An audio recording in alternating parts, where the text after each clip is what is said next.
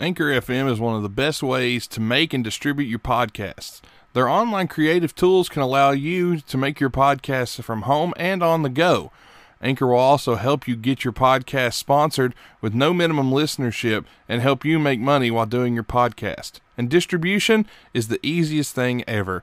I've used many different distribution sites. Anchor so far has been the best. And they can get you on every major distribution site out there. They can take your RSS feed, whether you're creating a new one or if you're just moving a show from another platform.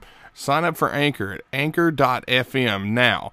And when you get there, make sure you pay attention to everything they tell you to do, and they'll help make your podcast great and help make you some money. Again, head on over to anchor.fm now. Blog Talk Radio. Well, gentlemen, it's Sunday night. Welcome to the Sunday Night Roundtable. White Men Can't Jump, the greatest show on earth, featuring, of course, always me, TD, from up north, Nate Bush, the king of West Virginia, and Central Time, Tom Robinson, the king of every time zone but his own. Gentlemen, how's it going tonight? I heard a chuckle from Big Nate. I thought he was jumping in.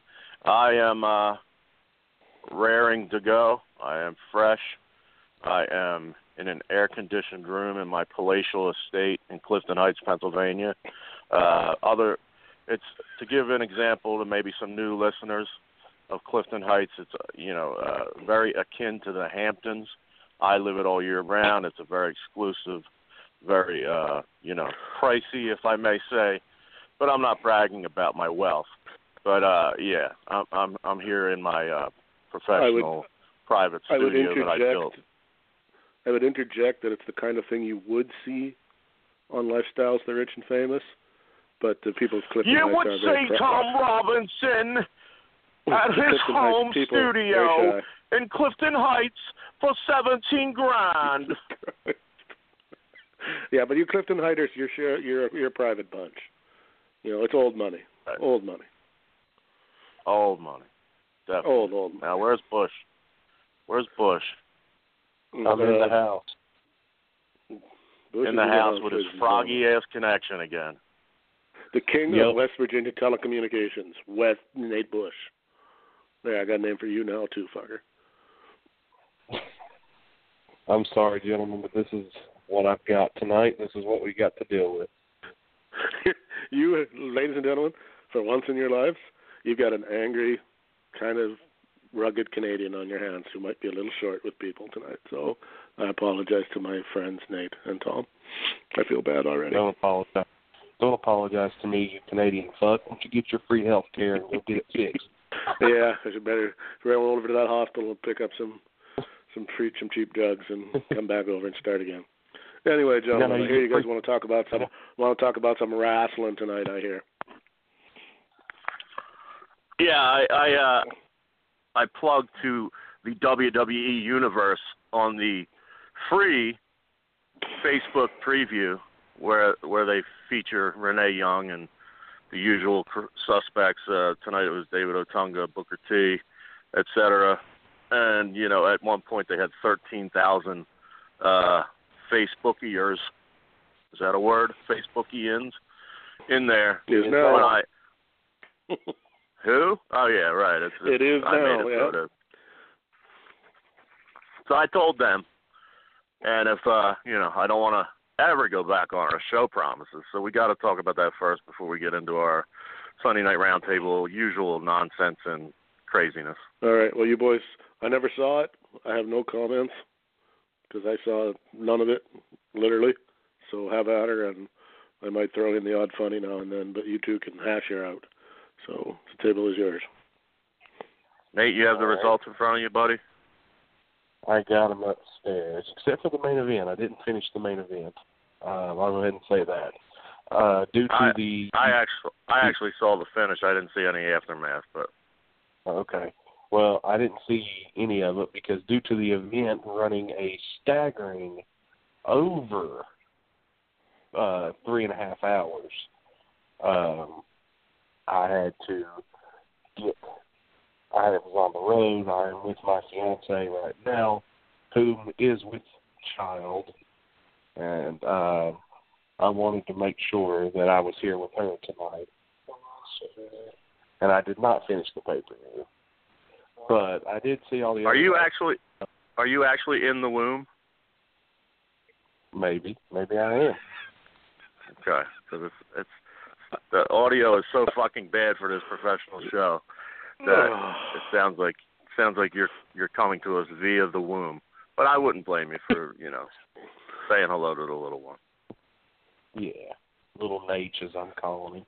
Well, I set you up for a segment on the pre-match show that you can explain much better than I about Sarah Logan's past.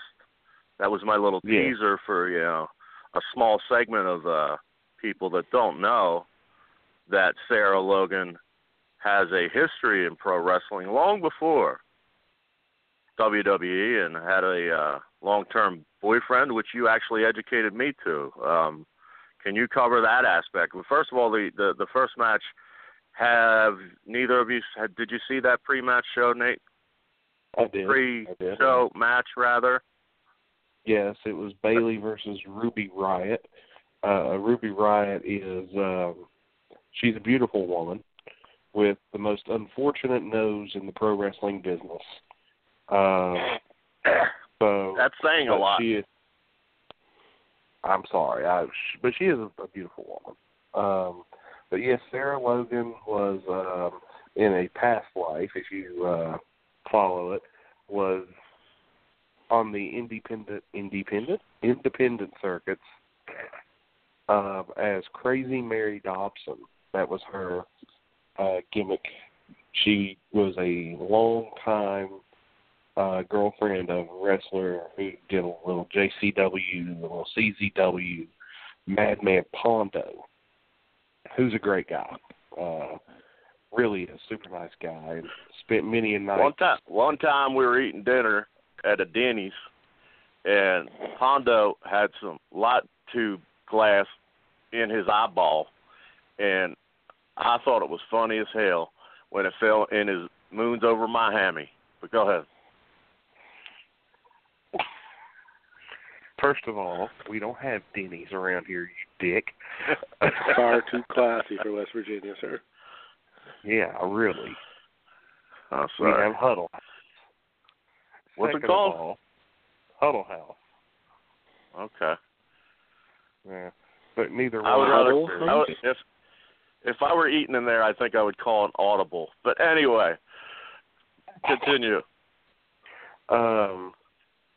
We had hung out before, and I won't say that I'm not good friends with them, but I know them well enough to be like, oh, hey, hey, it's Nate, how you doing? Oh, it's good seeing you, yada yada.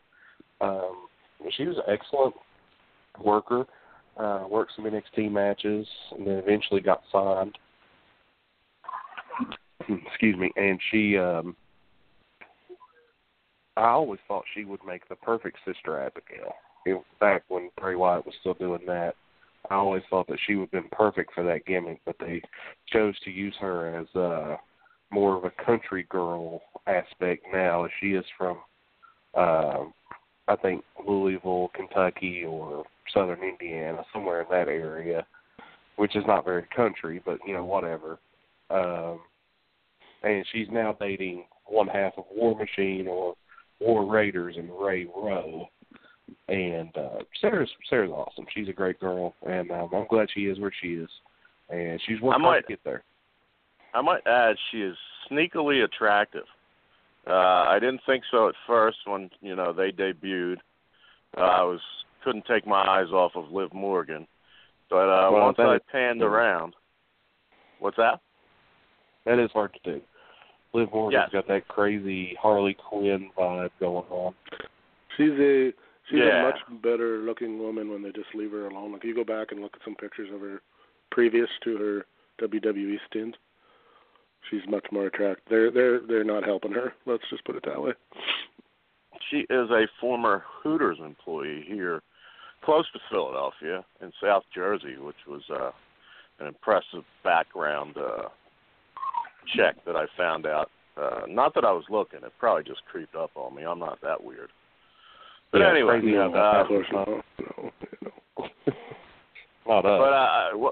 The reason I wanted you to bring that up is because as I said, she's sneakily attractive. And with her type of guy, a.k.a. Madman Pondo, and Roe versus Wade, or no, whatever the War Machine dude is, he's a rugged fella, put it that way. So she likes the rugged-looking guys and doesn't seem to care about age difference.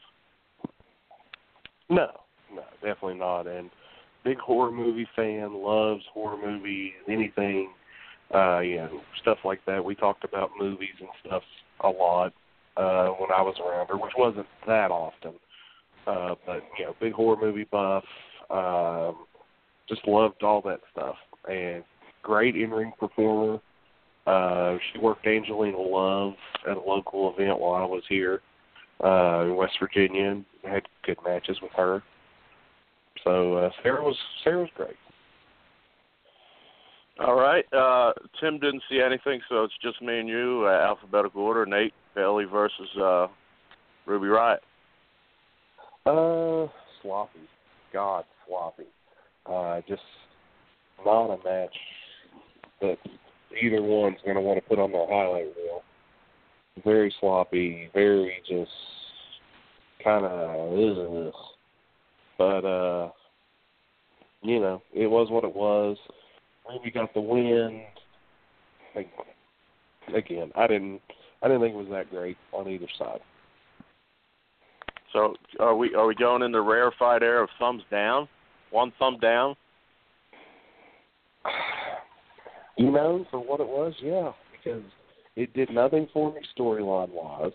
It didn't do much for me on execution side either, because it looked like they were off-kilter.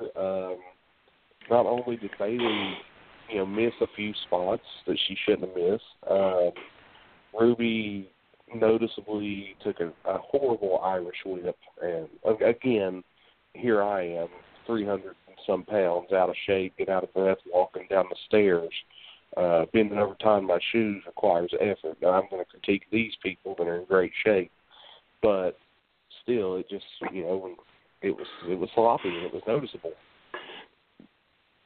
Right on. That's the way I wish we could capture that as a soundbite every time we talk about pro wrestling or pro basketball or anything, because we are very loud, opinionated, etc. But I always want to make clear to the listening audience that I was a pro wrestling manager, which was hard enough. And then when I tried to transition to being a pro wrestler, I sucked ass. And I was in reasonably decent shape then, and I'm in horrible shape now.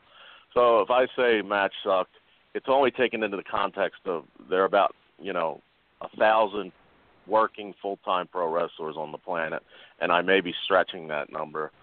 So we have the utmost respect, or we wouldn't follow or watch it. We are not trolls. We are not scumbags.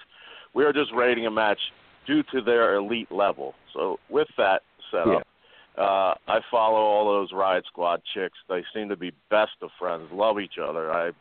Instagram's the world of the fantasy, but you can sort of see some reality through it. They are tighter than tight. They had like a lot of people do, a step up to Raw and to prominence because the A group, Paige, got injured with Absolution, and quite frankly, they swapped shows, and they've took advantage of their opportunity. They're a heel faction, but as far as the match goes, I agree with you, Nate. I should add, because we do point these things out, that we are Bailey fans who has would you say double D's or single D's at least, but definitely swelling, spilling out of bra C's. I don't think I ever did say what size cups that Bailey has. I believe that was more you, not me. But I don't think I've ever said anyone's tits on the show's size. But she is sneakily. She's got a great body, so I'll say that. Yeah, well, I'll say the dirty work. She's sneakily, as we like to say, hot, because her gimmick plays her with the hair pulled up to the side. She's got a smoking hot sister. She can hoop. So Bailey is, if they put her in a different light, other than her always seemingly runny nose. I don't know if you noticed that. She's always kind of sniffing and rubbing her nose, and she doesn't do cocaine, so might be from a nose broken in wrestling past, but hotter than they give her credit for. Works out every day, perfect ass, all that kind of shit. But they could use her in a different role if they wanted to, and she would be very attractive. That said, good worker. Tried a lot of crazy lucha arm drags and stuff like that. Some of them worked. Some of them were a little weird.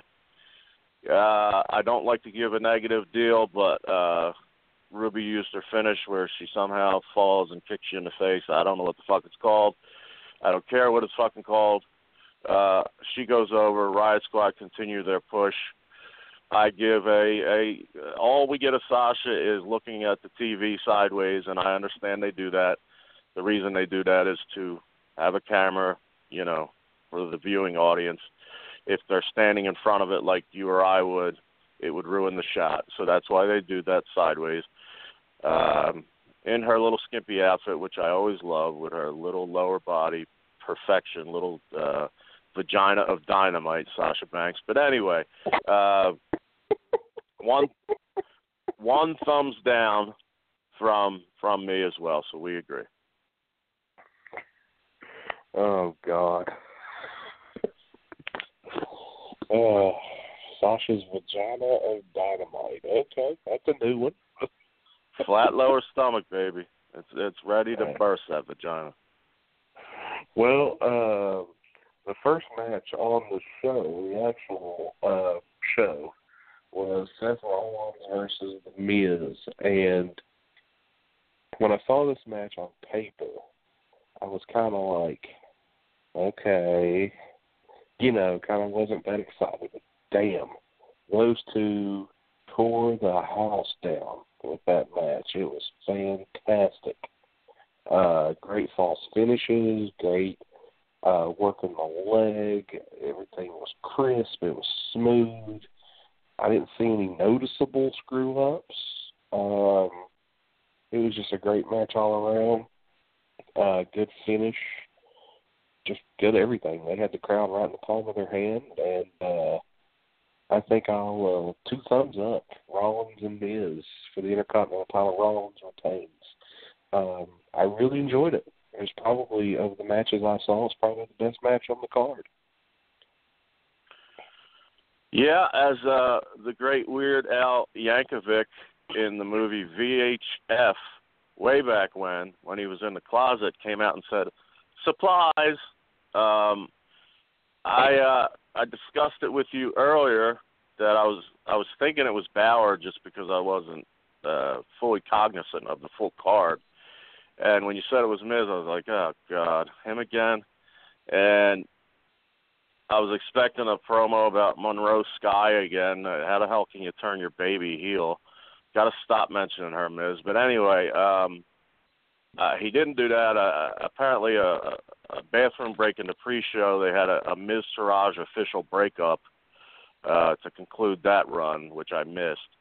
But fast forward to the match, I thought the Miz was quicker than I've ever seen him in his 13-plus year career, I guess it is now. He was everywhere he was supposed to be, but at a faster pace than usual.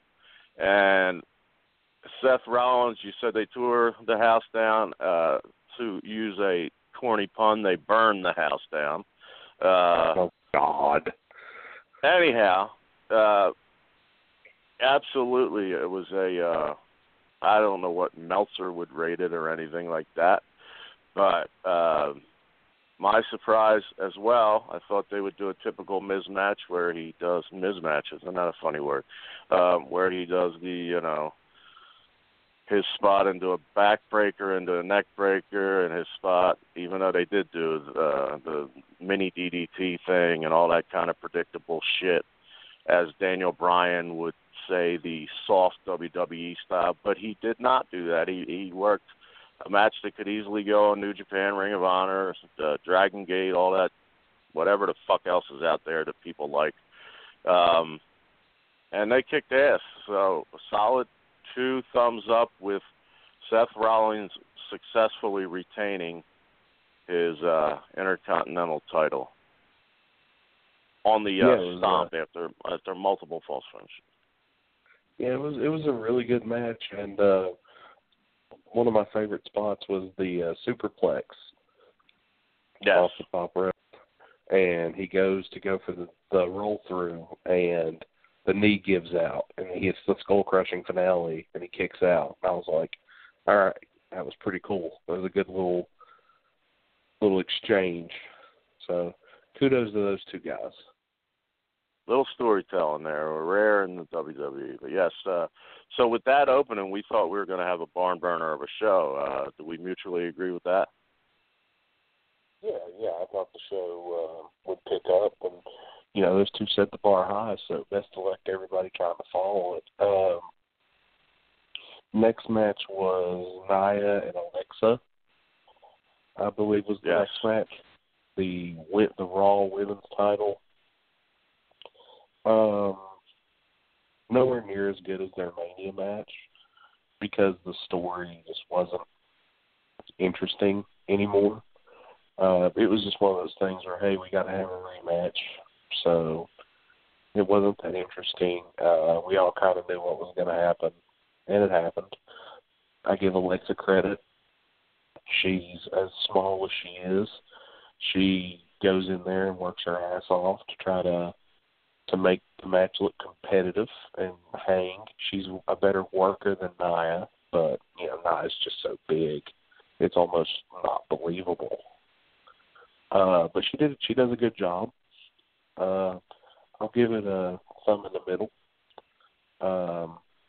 So good work by Alexa and Nia, but just kind of a meh kind of match.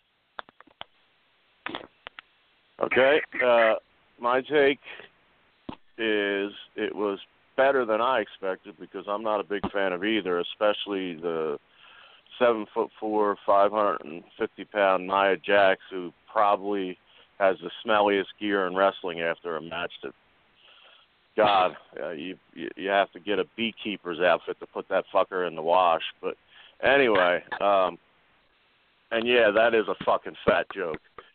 And I don't care about your after-match speech about be yourself and who you are and stuff.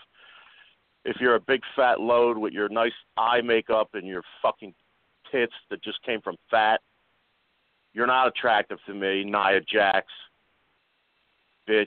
But anyway, I'm just turning heel because it was all about be a star and the bully never wins. And the bully's fucking barely 5 foot, just with the storyline being the mean girl promos. But I thought they did good. I thought they worked okay.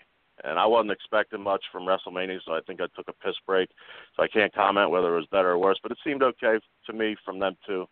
One point, I don't know if you noticed, you probably did, if you were watching intently, Nia, they had some kind of miscommunication, and Nia audibly was like, "What are you doing? Pull me through," when they went to do that second rope Samoan drop first time where it was supposed to be, setting something else. It was really a bad call on the spot, very loud. She probably got chewed out for that. But she delivered her be yourself to the homos out there who, are struggling. Keep struggling and stay in your fucking closet, because if you keep coming out and annoying everybody on TV, you can guarantee Trump for the next 8 years or whatever the fuck it will be, you dummies.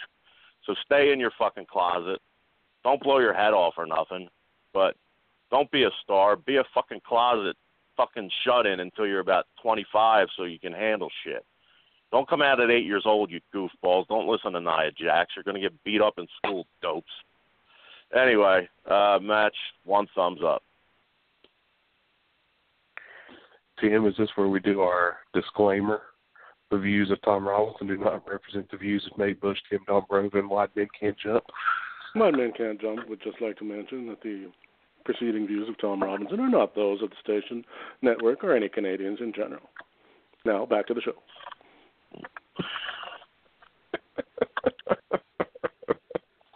Be great if I got suspended from the show. By the way, I would also like to take this moment. Nia Jax, if you're listening out there, you're beautiful to me. So you're okay. I'm just going to throw too. in here because I actually saw the last part of this match. It was all I saw. What is the fucking point? Here I go. I'm going to rant. What is the point of having a fucking match where supposedly this little tiny girl is just bullying this gigantic girl, which is total crap. Then they get the fucking gigantic girl in there telling everybody, don't be a bully. Bullies never win. Bullies always lose in the end. Isn't wrestling a sport where the fucking point is to beat the shit out of the other guy?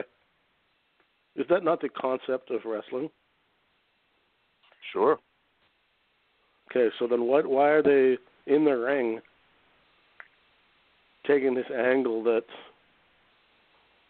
So now, what is it? The WWE only promotes winning if it's done on the up and up? No more cheaters? Bad guys? Mind you, they don't really have heels anyway, I guess. I don't know. It just seems stupid to me that they went down this whole road of taking the high road in a sport where, generally speaking, at least half the guys don't, and the whole idea is to win. I don't know. Well, don't forget that Vince McMahon bullied every promoter in the United States that had a territory. And all the power to them. Submission. That's how the real world works. Get in line. True. Yeah, don't worry. We should comment. Go ahead, Tim. Finish your point. Don't worry. If you're a good person, everything will just work out for you. Just be yourself. Yeah, it's and anyway. I was going to do some self-deprecation there, but I've done enough of that.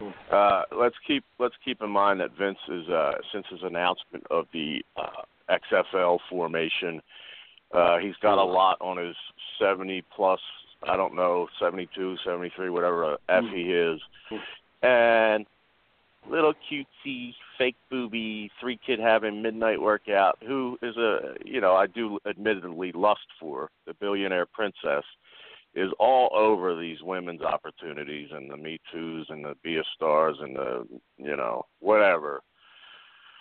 So they are the focal point for now while it's hot and while Oprah said something fat at the Emmys. I forget what she said. It was just fat. So anyway, you're going to have to deal with that till that fizzes out, and then whatever the next hot topic is. Hopefully a man will take over. The Ellen DeGeneres show starting tomorrow. Yeah, that fits what I'm saying. So you get the drift. Fair enough. Carry on, gentlemen. Next was Hardy and Orton, wasn't it? I believe. I thought there was one in between there, but you could be right. Literally, I nodded out because those two guys are way old. Hardy's only a couple years younger than me, and Orton is probably a decade younger, but has been around for so goddamn long. And bits and pieces I saw because I was snoring a little bit and waking myself up. But it didn't seem very good to me from what I saw. I know that Jeff went over pretty much in a basic finish with no crazy stuff. He just did his little whatever that thing is before the senton. What's he do? The I'll grab your neck and the twist of fate. He did that, and in a twist of fate, the sober for like so many years got a DUI about 3 weeks ago. But anyway, let's not bring up anything like that. I got one of them too. Who doesn't have one of them, Bring him back for Fire Enzo because some chick falsely claimed something. Anyhow, little political statement there on my end. Bring Jeff right back. That'll be great.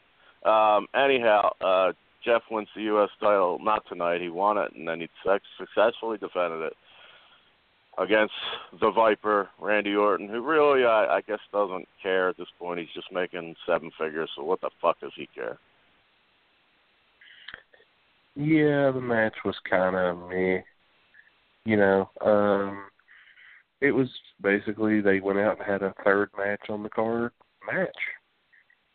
It was okay. It wasn't great. It got across what they needed to get across. I give it a thumb. It's, not bad, but not good. I didn't mean to go yeah. first. It was only because you were unsure whether that was the third or not, and I still am. I thought, I wonder if there was something in between, but yeah. I don't have access to the internet, so I want to rename Twist of Fate Twisted Taint. Can we do that? Twist who? I want to rename the Twist of Fate. I want to call it the Twist of the Taint. Yes, that sounds perfect. I think that sounds Twist like a better of the name. Taint. That conjures up visions, doesn't it? Sure does. And Lanny Poffo could probably orally reach the taint, but that's another story in the history book. There we go. Somebody's thinking, finally. Anyway, moving on. Nate, can you conjure up the rest of the card without finding it somewhere? Yeah. What were you guys wondering if you missed a match? Is that what you said? I don't think you did. I'm not sure. I'm not sure. Next match was Big Cass and Daniel Bryan, which I was eagerly anticipating, and I think it was booked because I saw Big Cass. Here I go again, going first. You want to go first? Well, you missed the. You didn't miss a match, but you missed an in-ring segment with one of your favorite guys. We'll get to that after this match. Okay. But Daniel Bryan, super over. Cass is 7 foot tall and can't teach that. But I'll tell you this, they sure didn't teach him how to work or cut a promo or anything. Jesus Christ. That dude. Ugh. Brian did all he could. Match just wasn't very good. Cass is not ready. I don't know if he'll ever be ready. He needs a charisma bypass, and he looks like the love child of Kevin Nash and Rizzo the Rat from the Muppets. If they had a baby, that's what he looks like. Just don't care for him. Match was meh. Okay. I had a thought pattern that I was going to go with, but you said something that triggered me elsewhere, and now I forget that. So, fuck it. It was a great line. I was wondering if that was yours, not the had a baby one. The other thing you said about Cass, I think it was. Can you recall what you just said? About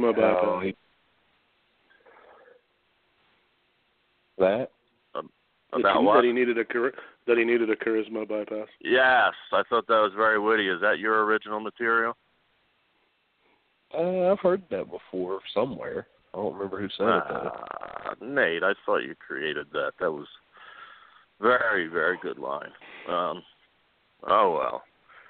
Whoever created that, we're going to make you an offer you can't refuse. That's our line from now on. We're taking the copyright of that one. Leave it to your better. Yeah. So my deal was with this match. I hate to be that guy because we do have a little update for the fans on the brewing. Better angle than anything you'll see in any American, Japanese, I shouldn't mention Japan, but Japanese, England, anything you fucking follow, Mexico. A better angle is between one Baron Corbin and our own Nate Bush that's still continuing to this day.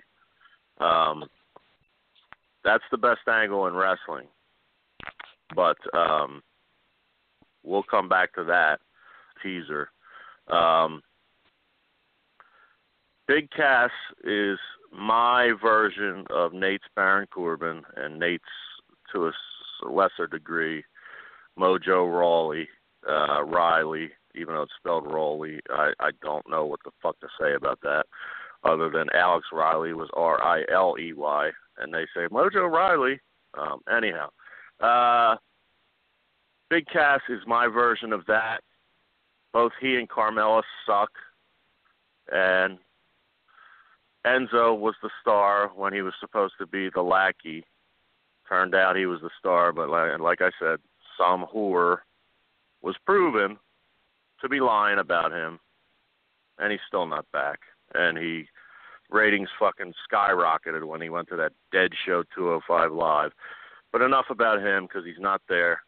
And you can't teach that, as he said. And Carmella's hot, and you can't teach that until you take off her war paint, a.k.a. makeup, and look at some of her pictures. And, yeah.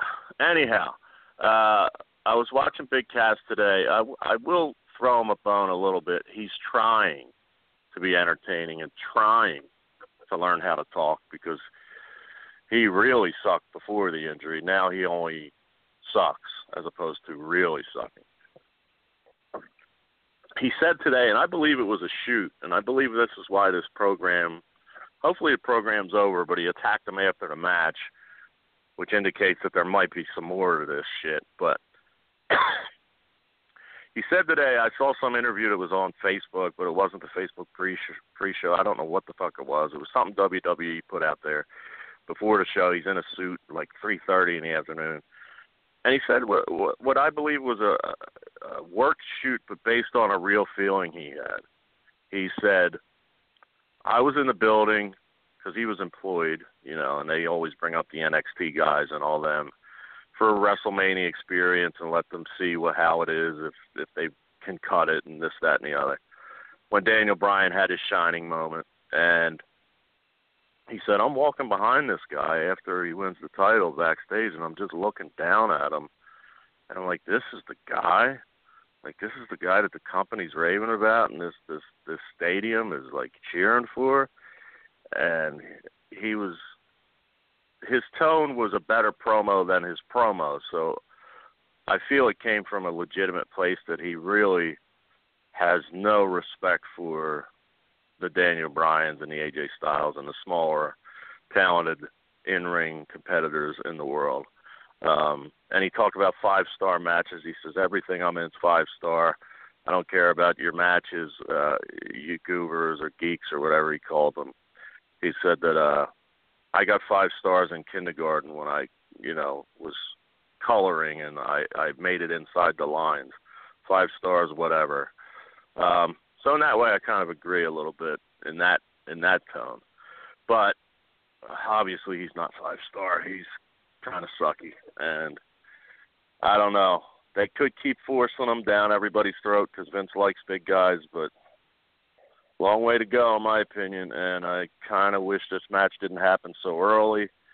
I wish this match didn't happen at all, quite frankly. But maybe Brian requested it or something to maybe kind of show his chops, because he knows jiu-jitsu and likes to get big guys down on the mat, where he claims that once you're on the ground, you're all equal. Begrudgingly, 1 thumbs up. Okay. Tim alluded to the in-ring segment with our buddy Elias. Did you happen to see that? In and out, because I was still coming to get back and ready for the rest of the show. I read what I missed as far as seeing it with the Big E and all that other shit that happened. But go ahead. It was very entertaining. Elias comes out and just nails it like he always does. Gets ready to start his song, and he's interrupted by the New Day, who come out with cymbals and a bass drum and the trombone, and they want to jam with Elias, and he, offers them autographs and things of that nature. Yeah, that shit's great. Then he starts over, and he's interrupted by Aiden English, and Rusev comes out to just a massive pop. Insane. Just so loud. Place going nuts for Rusev.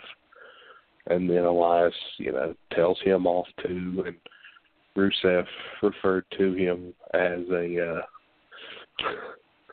think he called him something reference to Bob Dylan, like maybe a ripoff or something. It was pretty funny. Yeah. And then after that, No Way Jose comes out with the Congo line with Dana Brooke, Titus O'Neil, Apollo Crews, and the Fashion Police. And then it was bootleg Bob Dylan. Yeah, that was it. Bootleg Bob Dylan. And then Elias is raising hell, and he says, nobody better interrupt me this time. And then Bobby Roode shows up and gives him a DDT, and then they call him out of there. It was a pretty entertaining segment, I thought.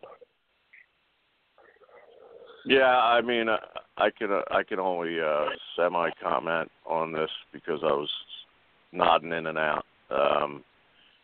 Rusev pop, as you said. Elias pop, as you said. Bobby Roode, more pop than usual lately. I guess it was the Newark crowd. And, I think what I said early on when Elias was in the ring with Cena and Roman, I think it was 2 Raws in a row, the guy was obviously had a rocket strapped to him, but it didn't seem like from Vince McMahon. It seemed like he got it on his own, a la Daniel Bryan.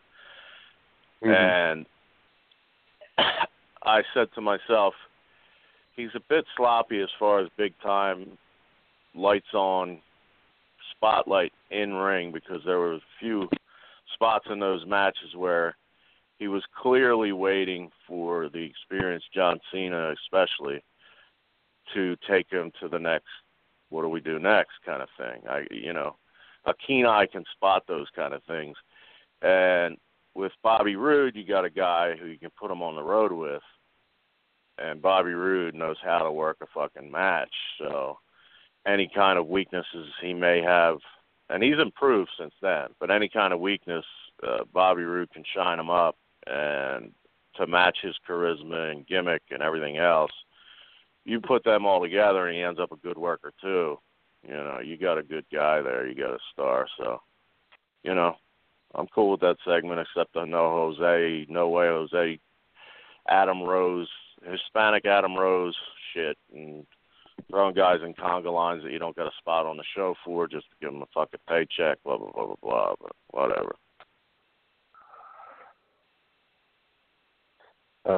But Rusev is amazing. We need more Rusev in our lives. And less Aiden English if Lana has her way, because there was a little online teaser, like, why do you need him? I don't know if that was it had to be WWE approved, but so you may be seeing him back with her again, even though he's gotten momentum on his own. I think he needs to stay away from her. Me too. The reason why is he kind of got the Mark Marrow treatment there when he was with her. She's gorgeous, and she kind of outshines him. But since he went on his own with Aiden, his personality's come out. The Rusev Day thing has caught on like fire. He really, if WWE could just get behind him and just let him go. All right. It remains to be seen, but yeah, he's over. Next match, Carmella and Charlotte. Ugh. That pretty much sums up this match. Carmella again, like you said, Enzo was the star. Carmella looked good. Can't work. Just not a good match. This little experiment they're trying with her, I don't like it. I don't think she's very good. I mean, I don't know. Just match was kind of whatever. It bored me enough to where I just went and got stuff together and just didn't really watch it. It didn't interest me.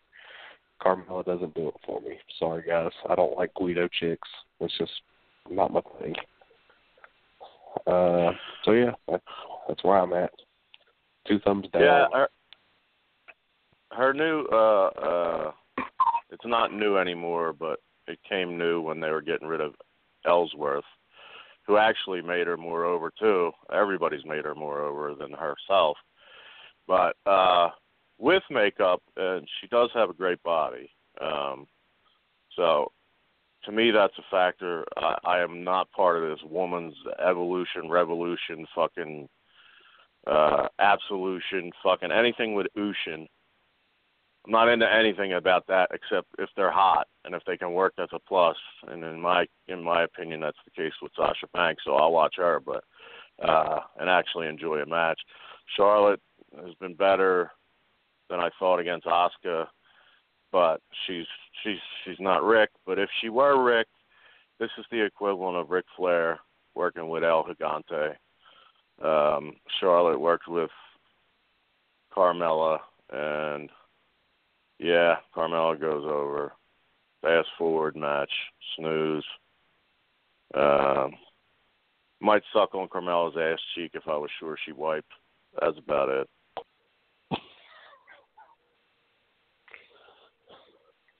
Good Lord. Just got to call it like the most people are afraid to fucking say, but that's what they see when they watch Carmella. They're not going to actually watch her lock up and, give an arm drag and say, whoa, Ricky Steamboat. They're going to say, she's got a pretty nice little ass cheek hanging out there. That's about all they're going to see and say. So, got to speak. I'm like CM Punk. I'm the voice of the voiceless. You're the voice of the ass fans. Yes. All right. Next match was, if I'm missing one, let me know. I don't think I am, though. Next match was AJ Styles, Shinsuke Nakamura for the WWE Heavyweight title. Liked the match. Thought it was the best of the 3 that they've had so far.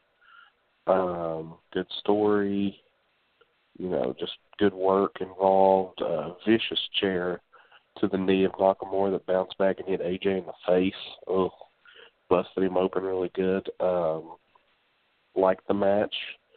The finish leaves me wanting more.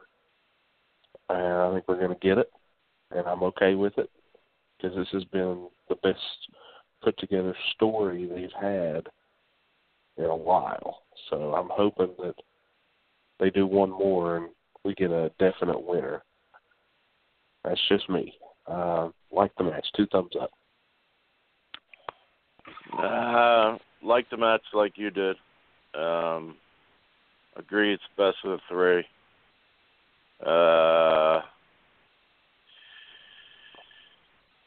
Nakamura as a heel, I guess, has added to his somewhat mundane existence as a baby.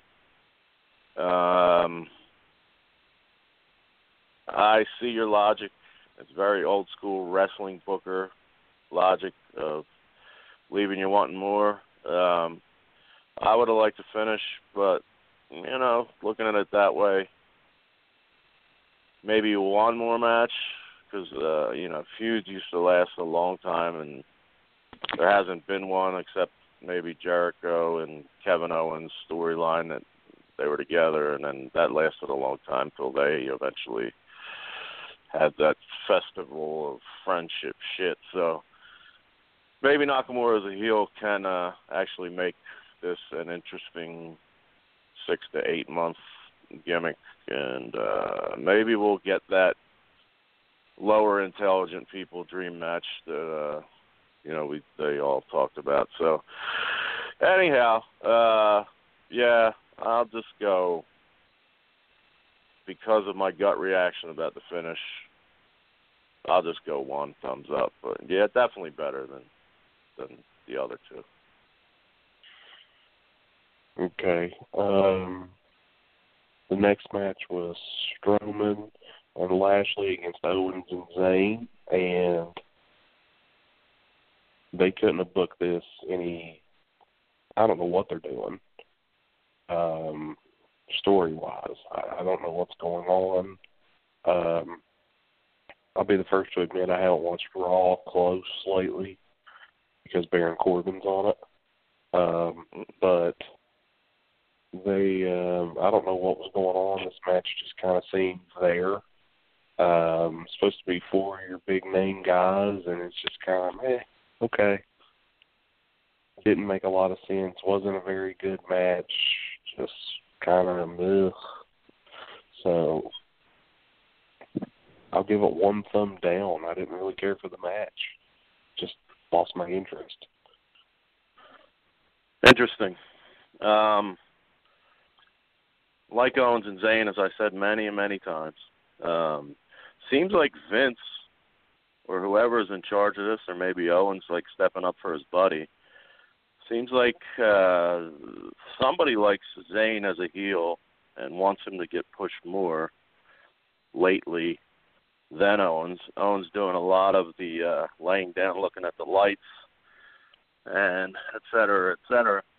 But I do dig that Owens has wrestled Lesnar and Goldberg and Lashley, et cetera, even Strowman. Been in the ring with some big, tough mofos. And, I met Owens a little while ago, and I'm bigger than Owens. You know what I mean? And I wouldn't fuck with those guys in real life. Or I wouldn't want to. I'd defend myself, but I'd know it was going to go in a bad way. And even though it's fake and it's wrestling and all that, Owens goes after them. And he stomps on them, and he leaves most of his body weight on the senton on their asses and shit. So kudos to Owens, because I think as nice of a guy he is outside the ring, he would, he would not back down from people, at least judging from his body language in ring, which is pretty cool. Anyhow, to the point of the match, I discussed earlier with you, I think they're setting up Lashley to fail. The most over guy in the company, they put him with in these tag things, unless they got a longer plan to turn Lashley on him. And that would be more interesting than their tag team. But, yeah, for the amount of Braun being over, to put him in a tag, the talent of the other three in-ring, it's hard for me to say thumbs down.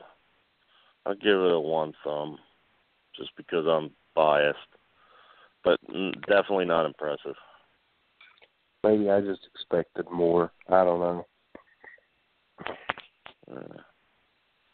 Yeah, it wasn't much. And the main event, Samoa Joe versus Roman Reigns, which I had no clue. I didn't see any of it. I saw most of it, then I thought it was going to cut into our airtime because they went so goddamn long, as you pointed out earlier. Samoa Joe against the other Samoa Joe, Roman Reigns. It's like, I don't know. Samoa Joe took 18 years to get there, and we discussed this before. I was into him. I even went live and saw him in the ring with Kobashi, and I was into some TNA shit with him and Kurt headbutting the shit out of each other and doing some crazy stuff. By the time he gets here, I'm just like, and then he gets injured. Now to me, he's just, even though he does everything well, he's underrated. I think maybe you guys, one of you guys brought it up. Underrated promo, great talker, and does everything well. But he just bores me. And they did a typical, just match that was, this is a good match, rah-rah. And then eventually, after some false finishes and shit like that, they have Roman win in the middle after a spear. When everybody else kicks out of like 72 spears, Samoa Joe only got one. So it was basically a TV match. They're on different programs, so I guess it didn't matter much to Joe. He's a SmackDown guy or whatever. But, one thumb up. Clean finish at least. Like I said, I didn't see it. So one thing I do want to say is I don't like this co-branded pay-per-view idea. Other than doing it for special Rumble, Mania, Survivor Series, SummerSlam. Because look at how many guys you left off the card tonight, and I understand they're trying to cut back on the number of pay-per-views they're doing. So my idea was, why not give SmackDown this month, Raw next month, and alternate like that. That was my idea. Yeah, no argument there. Overall, the show, nothing touched the opener. I think Tim, I agree. You have to take our word for it, but me and Nate agree. On wrestling, that's not as rare as basketball. Wrestling, sometimes we see it different. But the first match was the best match. The other matches could have been on any TV program that they have that bore us to tears. And the only other thing I want to talk about is the dark match between Nathan Bush and Baron Corbin that occurred on Twitter. Okay, can I throw something else in there first? I want to throw in. I did see. Now I know your great love of New Japan Wrestling, but I did see the spot where. Now I'm not sure how you pronounce it. Is it Naito? Is that how you say it? Naito. Yeah. Naito. Okay, where he wins the match, and he's walking back to the back, and he's accosted by a masked figure who beats the unholy hell out of him and drags him into the ring and pounds him some more and pulls off the face mask, and it's a Jericho. Fukuoka. And it's a Jericho. And I saw it on with only the Japanese commentary, which I have to admit makes it 1,000 times better. Oh, it's Jericho! Oh, Jericho! Oh my God! Code breaker! And that was it. Yeah, nice.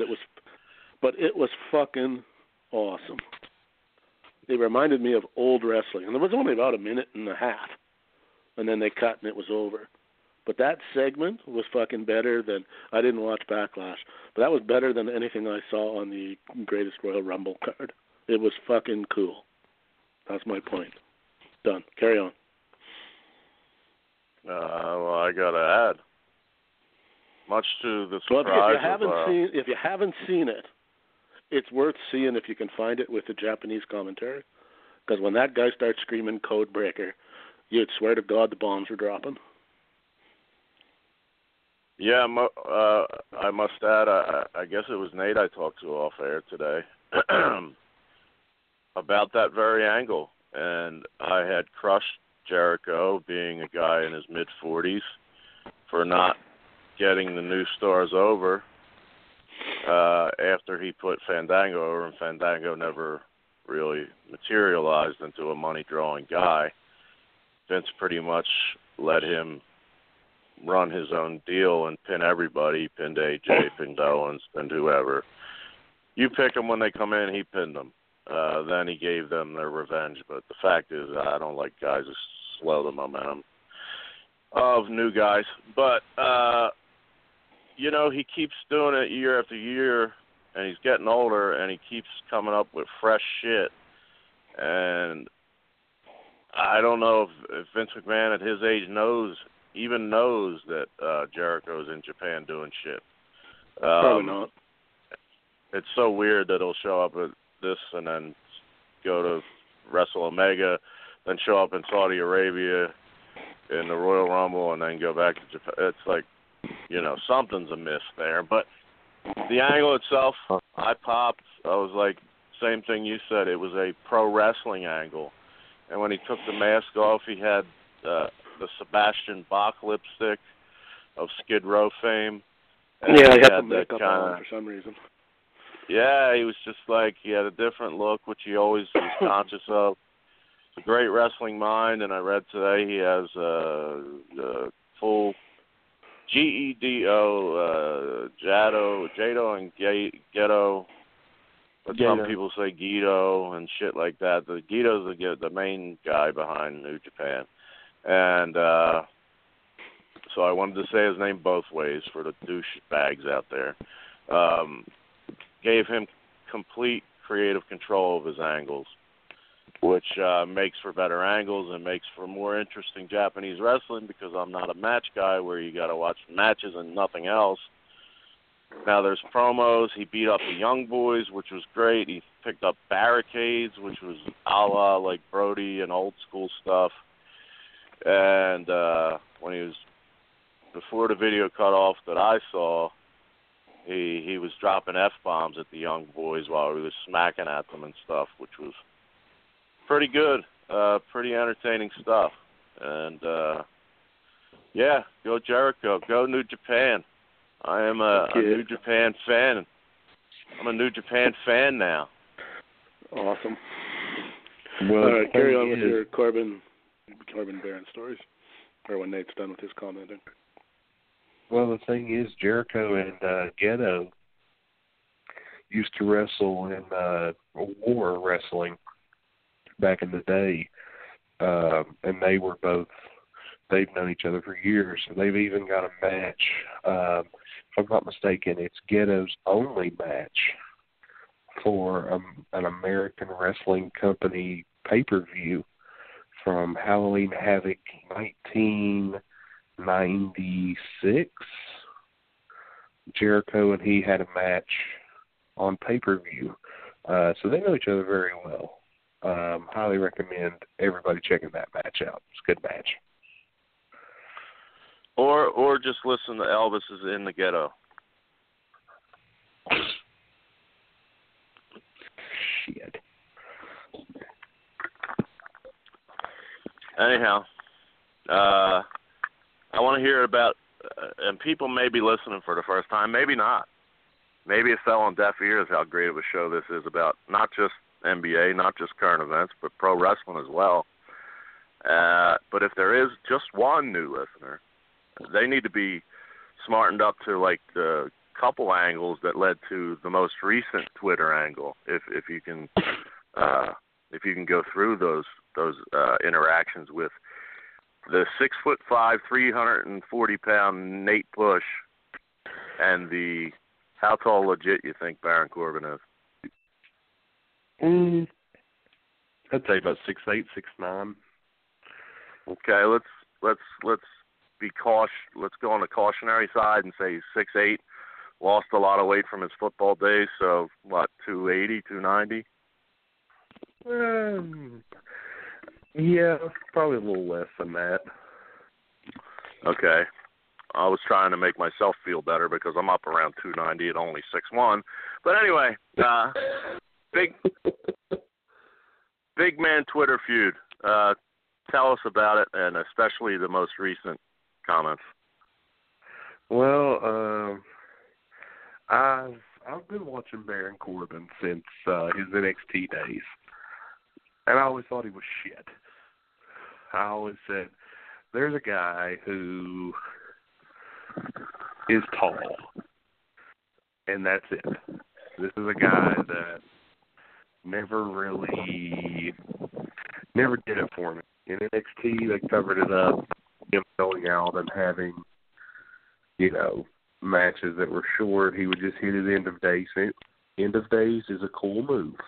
I'll say that.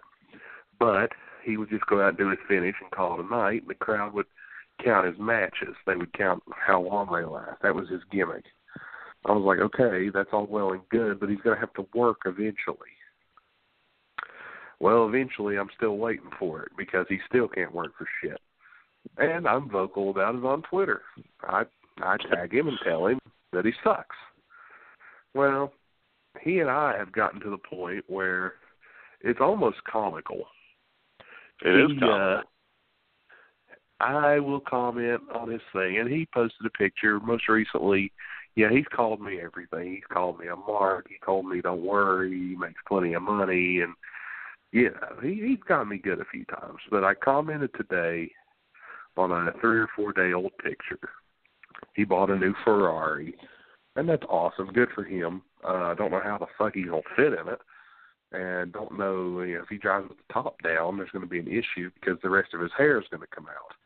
So I told him that. I said, dude, you're going to lose what's left of your hair, and doesn't matter how fast you go, you're not going to be able to catch up with the guys that you have to work with in the ring. And his reply was, you again. He said, you again, you should get a hobby like going to the gym. I said, you should get a hobby. Try learning to wrestle. And then I tweeted him. I said, and I haven't tweeted him in a while. It had been at least a month. And I said, admit it, you missed me a little bit. He tweeted me back and said, just a little. And then I tweeted him back and said, well, as far as the pay-per-view goes, I can't complain.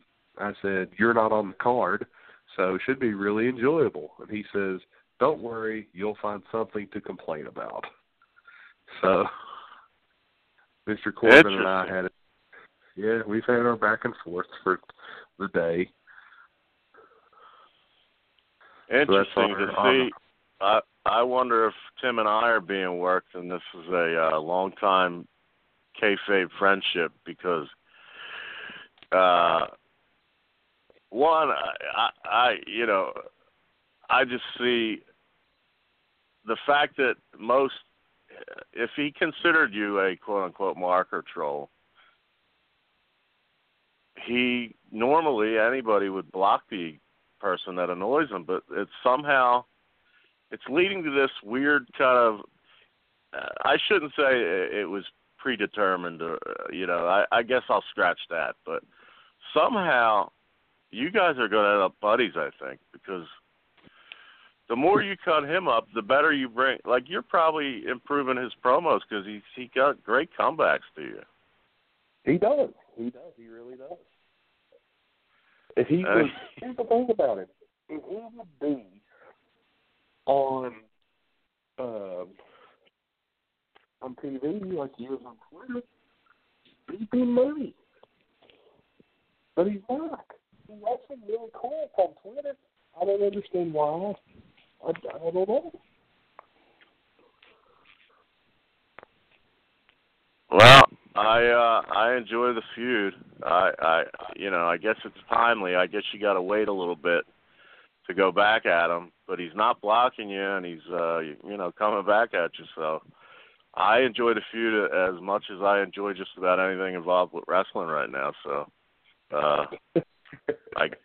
I normally would say stop being a douchebag and writing wrestlers these things, but it seems like it's worked out for you in a positive way. So I like the entertainment value. Hey, here's the thing. Do I think he's fat? Yeah. Is it better than me? Yeah. So, I mean, I don't know. He just rubs me the wrong way when it comes to working. I don't get why anybody really cares for him. I don't have. Again, but I'll tell you what, he's funny talking on Twitter.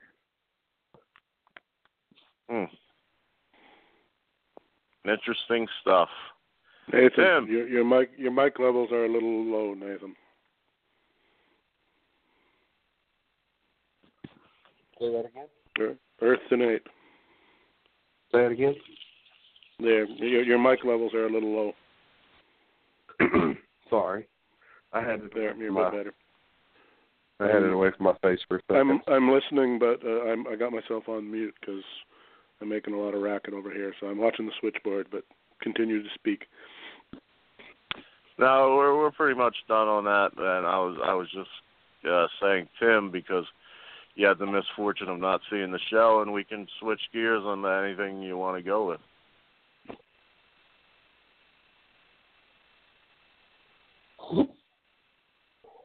Is everybody dead?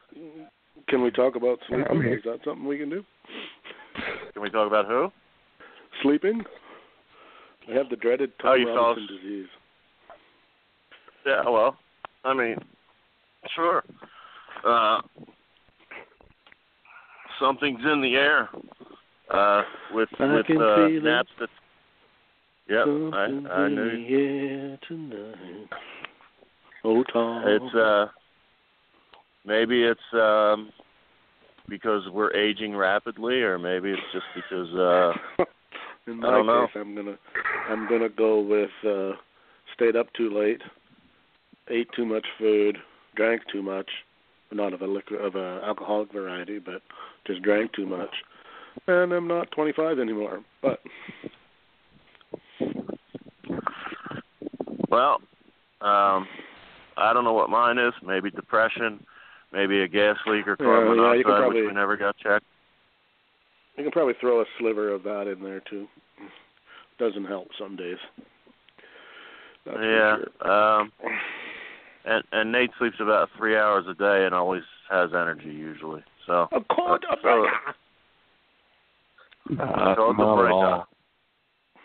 That's going to be my new my new go-to. I can briefly talk about a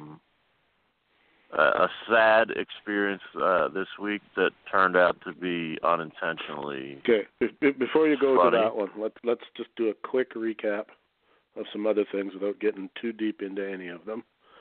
Toronto Raptors suck ball sack. Philadelphia 76ers, although beloved on this show and network, suck ball sack. Let me see, I'm not quite done yet. The Pittsburgh Penguins also suck ball sack, and the Boston Bruins suck ball sack. I am now done. Thank you. Hey, lay off the pins, fucker. They suck ball sack. Which ones lost the Golden Knights? Didn't the Golden Knights finish the series? The Sharks, yeah, the San Jose Sharks, but that was kind of to be expected. It was the Bruins who got thrashed 4-1 in the series that nobody saw coming. Therefore, they suck ball sack. Yeah, and the Raptors. I don't even want to talk because I imagine you guys probably want to talk about that on Wednesday. But without getting into it, I'm pretty sure LeBron James has the deed to the city of Toronto, and if he doesn't, he will soon. Because good God, does he own those guys? Wow.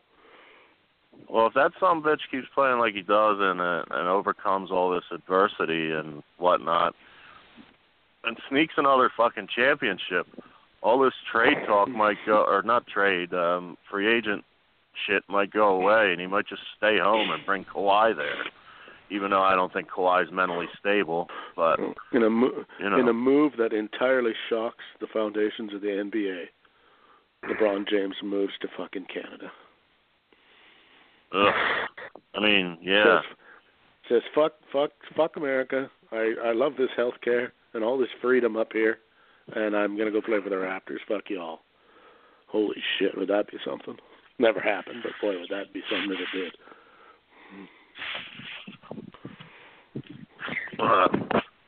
I mean, they changed the name. I don't know if you guys saw. You might have saw it on Twitter, but where they were changing the all the signs in Toronto to LeBronto. Wow. I mean, Toronto fans are starting to go, okay, well, if we can't beat him, maybe we ought to try to figure out a way to get him over here or on our side or something. Because, good Lord, he's a one-man wrecking crew against the Raptors. Funniest part of Game 3 was him looking at the ref as he's arm in arm with North Philadelphia's own Kyle Lowry, and it's like a 2-second scenario, but it seemed like longer, where they're tied up like all this rough playoff basketball, and LeBron has his left hand extended and his head turned, looking at the ref like, yo, what's up? Yo, look at this. And you gonna call this shit? Kyle Kyle Lowry's North Philly kind of gave him a arm drag where he fell on the floor, which was kind of funny because Lowry's a much smaller man, but he's North Philly, man. North Philly's about murder and survival and shit. North Philly's scary. Nate Bush. I'm here. I'm just listening. Nate Bush. I like to check to make sure you're still alive. Oh, yeah. I'm just listening. You West Virginia pimp, you. I just wonder where we can send condolences to the city of Toronto. I'd like to send well, you can send those to the province of Ontario, care of the Toronto Raptors. Justin Trudeau also is probably not a bad place because he'll come. Justin Trudeau, actually, if you send him a letter, he'll probably come to your place and take a selfie with you. That's kind of his thing. So, especially if you are of any minority or you got a problem, just tell Justin, and then you'll probably end up in the paper. So, nice. Justin could probably, without getting into it, Tom, with the whole car issues there, probably take that up with Justin, even though you're not a Canadian citizen.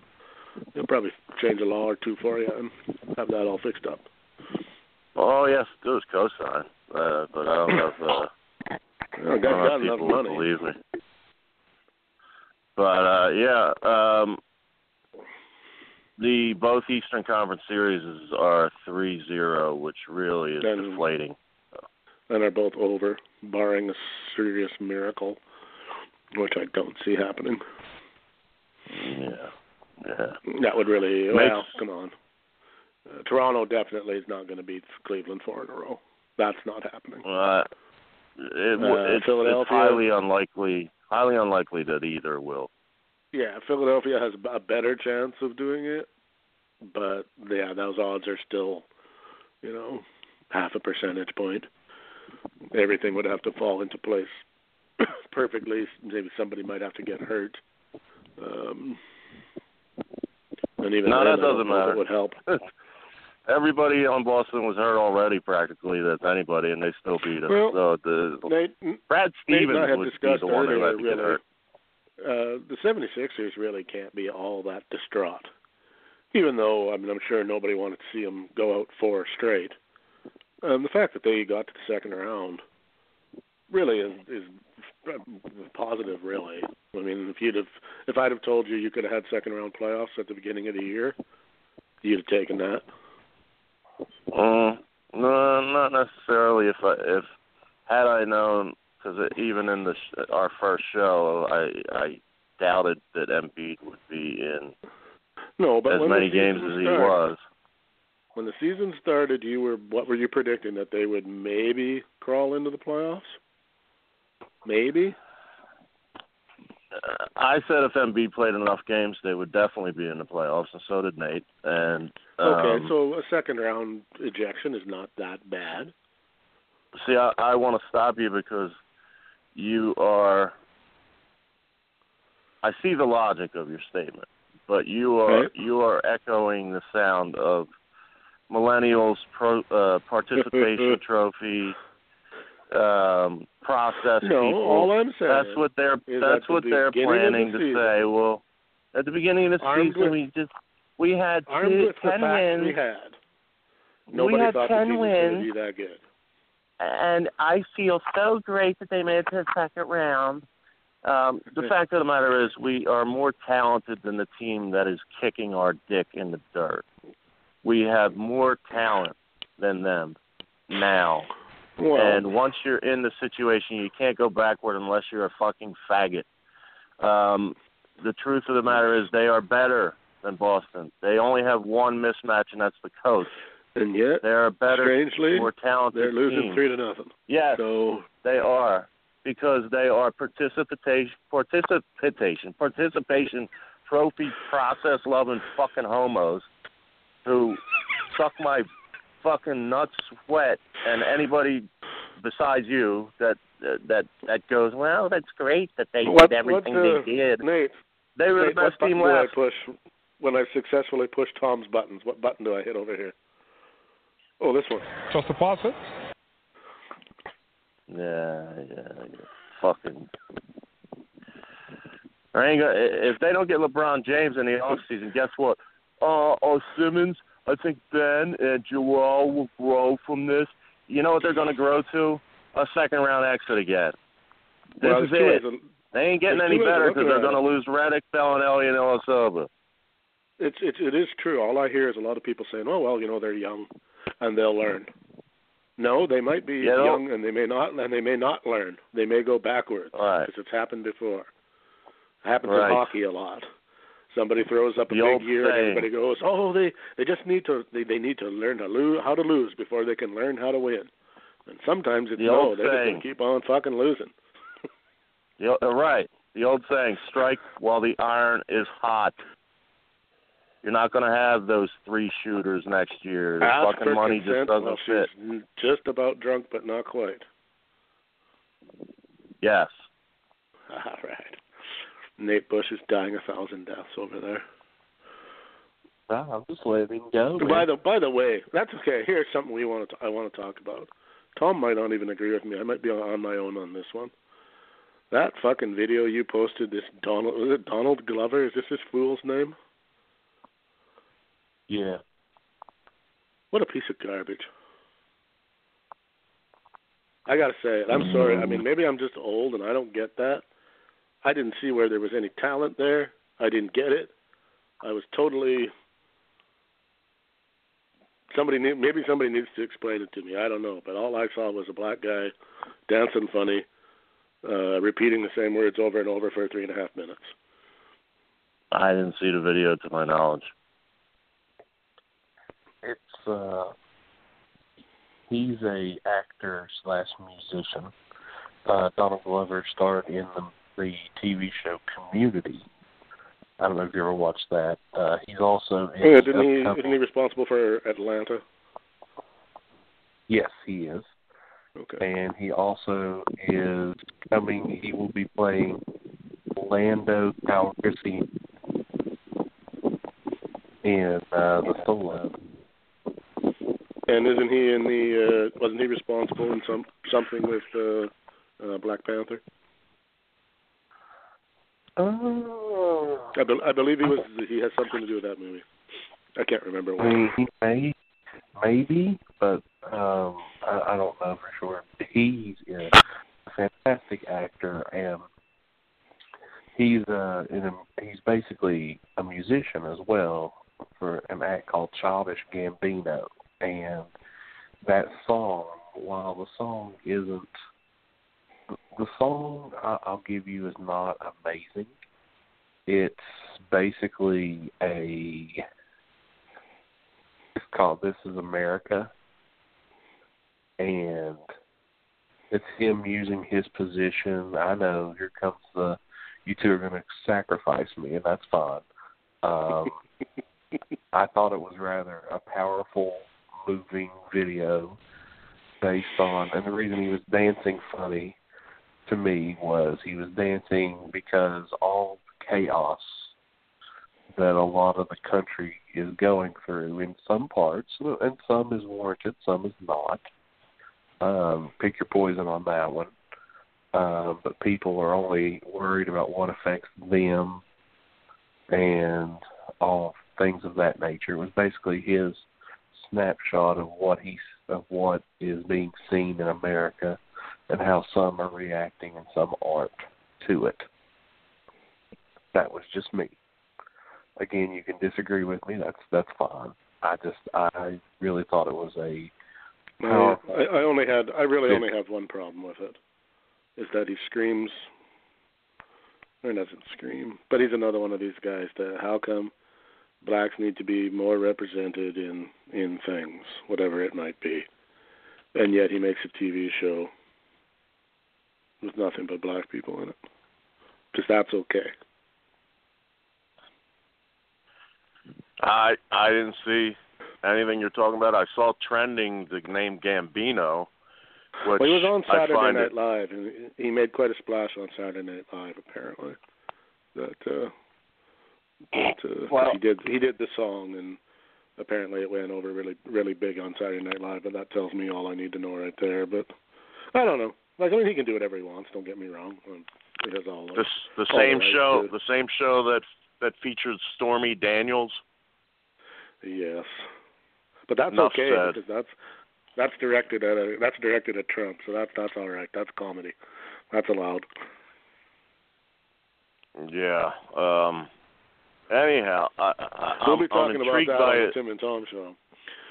I'm intrigued by his name though, because whatever he's preaching, if it's peace, he much like Colin Kaepernick with a Castro shirt, he took the name of a underground crime family who historically murdered, racketeered, fucking every other thing you could talk about, the Gambino crime family. So if he consciously chose that name as his alter ego while he's promoting peace, without me even knowing nothing, which I don't, he's a douche. Oh, I won't go so far as to say the guy's a douche or not. I don't know enough about him to know. I just found it was. Well, let me spell it out a different way. If a guy's promoting peace and calls himself Hitler, would you think he was a douche then? Well, I don't know. I have many good friends young named people Adolf. need to do their homework. And what are you trying to say about people named Adolf? Adolf Rupp supposedly was a decent guy. But If I didn't feel so bad, I'd do my Arnold, my very poor Arnold Schwarzenegger impression, but I can't do it right now. I'll have a heart attack and die on air. It might be good for ratings. Laid to rest childhood friend, my childhood friend's Mike, but his father, Mr. Jim Madden, this week. And first thing that I shared with you guys, which I'll share with our audience, is that, well, I actually didn't share the whole shamaz, but much like I think Nate mentioned, it's about like 8,000 degrees in West Virginia today. It's been very hot up here as well, and I wore I was going to put a suit on, but keeping in mind that I'm overweight and lacking exercise and in just terrible condition, and I sweat anyway when I'm in good shape, I thought it would be horrendous to wear a suit there because I would be drenched, quite frankly, and hugging people and stuff like that. I kept them in mind, being considerate. So the only shirt that really looked, dressy enough for the occasion had some long sleeves. I get in there in a combination of long sleeves and just basic obesity and disgustingness. I was still sweating like a pig. So that sucked to a point where my fat friends were like, dude, are you okay? And, that was quite embarrassing. And there was no alcohol at that point for some 14 days, I guess. So there's nothing that really, could be triggered except flat out obesity and disgustingness. So then I worked my way up. I pay my respects, talk to the family. I'm self-conscious still about hugging and all that stuff. Then I realized, the ex-wife, Mrs. Madden, who was a nice person to me, was not in line, so I double around to see her. Long story short, in the middle of the, confusion, I'm sure you gentlemen have attended viewings in your time. Mike, my friend, was like the closest to the end, and I just kind of wanted to let him know I haven't saw his mom yet, blah, blah, blah, blah, and I'm talking. And then another friend comes in that has to get through me and my stupid big body to get to, give his condolences to the family. So I go, let me get out of the way here, audibly to Mike, and I went to shake the guy's hand because he's a mutual friend of mine as well. And for whatever reason, my left hand went errantly into the priest's reading stand, which chopped the where he would put his pamphlet or whatever he was reading. It was like a 9th grade wood shop stand, and it like fell in half, goes into the the flower display, and all of a sudden it sounds like a construction site, and everybody's turning around. I'm already sweating with no mobility, and I'm diving, and I was literally 1 foot away from diving into the casket with Mr. Madden. I saved the flower display to complete embarrassment, and I just kind of slowly sad walked like a girl who got fucked till 5 a.m. by some drunk, ugly dude and realized she had to go home. Sad walked to the back of the building, and that was the first part of my experience. Saw old friends and stuff, and that was kind of cool. But the whole thing was sad. We go out afterward to open bar, and as grief-stricken as I was, when they announced open bar to friends and family, and AKA, I don't need to reach in my pocket for a 2-hour time period, or maybe it was a 3-hour, I forget.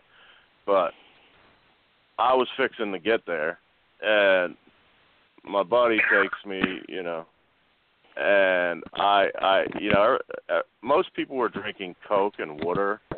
Some were drinking casual beers. I had to have 16 beers in about 2.5 hours, and I think I had $10 on me, so I would break that up and give $1 tip every other beer, and that pissed me off that I had to spend anything. So I basically ran up a tab, and then to top it off, once I reach that point where I want to drink till I pass out because I decide, that's the way to go that particular night, it wasn't quite enough. At least I didn't feel it yet because I drank so fast. I see a buddy who I haven't seen in a long time. He's catching up with me, and we're laughing, and I'm turning him on to our show. And I realized, fuck, I spent the money I had on me for the tip, and I need more beer because I got to pass out. That was the night of the Tim and Tom show, actually. Really? No, I asked, you don't say. I asked my friend randomly as he's closing in, and we're talking like serious stuff because we haven't seen each other in a long time.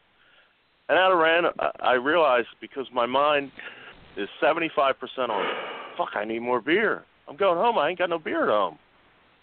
And the other 25 is in this in-depth friend conversation. And I just blurted out the words, hey, man, can you buy me a six-pack? And he was, like, in the middle of telling me something, like, traumatic.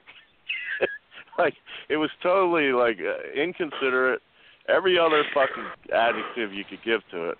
And he's kind of, like, bewildered, and he's like, yeah, sure. I guess, yeah, that's no problem. And, he was talking to me about something for real. Don't ask me what it was because, is what it is with me. But, so we stop at a local bar where I see I won't mention the motorcycle club, but my cousin's a member of a motorcycle club, a local motorcycle club. He's walking in the bar with a pit bull. And, Gary Wolf? Yeah, it was Gary Wolf. It was actually the singer, the Hispanic singer. No, it was an actual pit bull, which is bizarre, and it's whatever. That's my cousin. He probably uses it when he can't find his crew that particular night as a weapon in case something breaks down. And another crazy fucker was in there, and so I just my friend who he doesn't like his name mentioned everywhere, and he's going to be a listener. He throws me a 20, which I didn't know what it was. I thought it was like a 10 or something. So I look in the takeout, but I'm in the middle of conversations, and I'm trying to evade staying or being asked to fight people with people and shit, and pit bulls and fucking everything's going on. All I want is more beer to come home and get on the Tim and Tom show and make some bad taste humor. So then I look down, and I'm a Coors Light guy, but I see Pabst Blue Ribbon, and I'm thinking, wow, that'd be cool because they're cheaper, and I can get 16 ounces instead of 12. So I grabbed the 6 and put it to the bartender, and boom, boom, boom, he says 15 something. I'm like, 15 something? I thought this was cheaper. And then before I get to argue and get to the point, somebody at TR grabs me in a headlock, and I don't even know what the fuck's going on at this point because it's my neighborhood and they know me. So I just settle up with the bartender and go, hey, man, I'll be right back. I got to run this out. Lying. Run this out to my friend when it was really mine. I get out, and I hand my friend, because he gave me a $20 bill, I hand him like 4 ones and 75 cents or something. And he's like, I already perplexed him by asking him randomly. And he's like, did you drop any or like money-wise? And I'm like, no. Oh, shit. I didn't even, the guy overcharged me or something. And he's like, oh. So I had to, call him the next day and explain. But turns out those 6 beers that I thought were 16s were 24-ounce cans that I picked up. So I got the equivalent of a 12-pack, which makes sense on the money end. And during the Tim and Tom show, I only drank one of them. And by the end of that, I was pretty much, So I fucked up. Even sad occasions I fuck up. I'm gonna have to rechristen you. I don't know. I'm gonna come up with a name because that whole story sounded very Mr. Beanish. It should have been filmed, especially a guy who's trying to do right, though. Not the guy doesn't set out to be a dick or do anything wrong, but bad luck just seems to follow him around. He ends up surviving it all the time, but he usually wrecks a bunch of shit in the process. Yeah, I called the person the next day, and I didn't even notice that there was a big 24 OZ dot on the can, and I said, sorry for the unintentional dick move.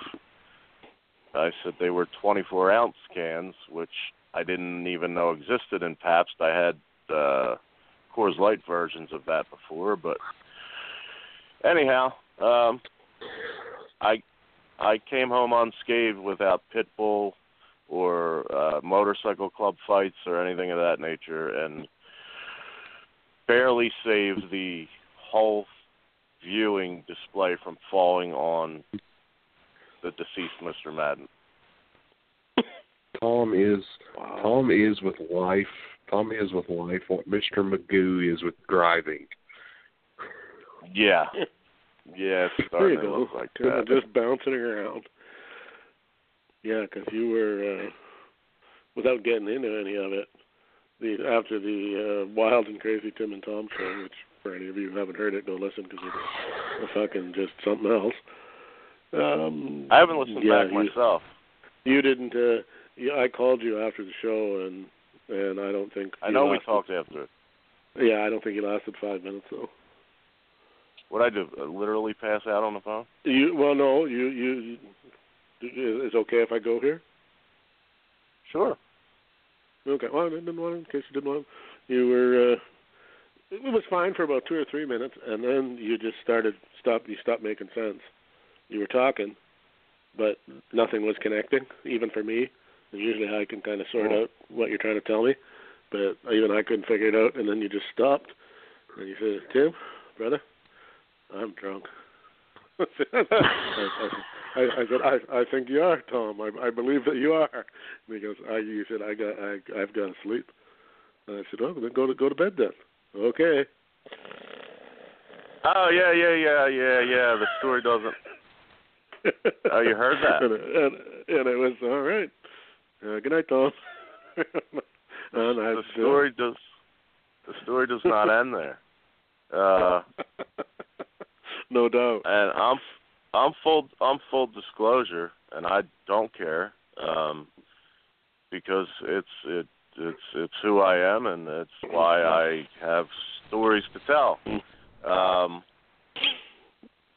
When I went to sleep, I was fully dressed, and I ended up, you guys aren't heavy drinkers or whatever. I know, Tim, you used to have a cocktail or two, but I'm fully dressed, and all of a sudden I'm in the middle of a drunk dream where I'm in a hot tub. Well, that I know where this is going. That hot tub was inspired by real-life occurrences of the warm, maybe, I don't know, roughly 144 ounces of urine that came out in my jeans and underwear and bed. You were a fountain. At age 48, I'm in the hot tub thinking I'm getting laid in my dream as it just keeps getting warmer and warmer. And then I realize I come to, as drunks say, alcoholics, whatever you want to call them people. I don't have a problem. But anyway, I come to, and I'm like, what the fuck? And there was literally, fairly big guy, fairly small in the buttocks department for some freakish reason. But in that whole area between the lower stomach and the knee area, it was like a pool of urine that my underwear and jeans got soaked through so much that there was no more space on anything but the bed to go about, all the fabric deep, and I had to do lots of ancient Chinese secret cleaning methods and so forth, and now it's finally dry with a lot of Febreze and a lot of other stuff. And we need to look into getting Depends as a sponsor, because it's actually something that it looks like it's at least two of us could probably use the product. Depends could sponsor, but I always thought a great invention to go to Shark Tank. Not that it happens often, truthfully. I'm not even joking on this. It's only happened like once or twice before in my life, but when it did, I thought a perfect invention would be, because I always get drunk hard-ons as well, to have a hole in your bed mattress and box spring and so forth, and some kind of crazy straw type thing that you just shove your junk in when you go to sleep if you sleep on your stomach. And if it flows, it free flows into the crazy straw through and around and does little dips and twists and turns and goes right into the toilet bowl. Now that, my friends,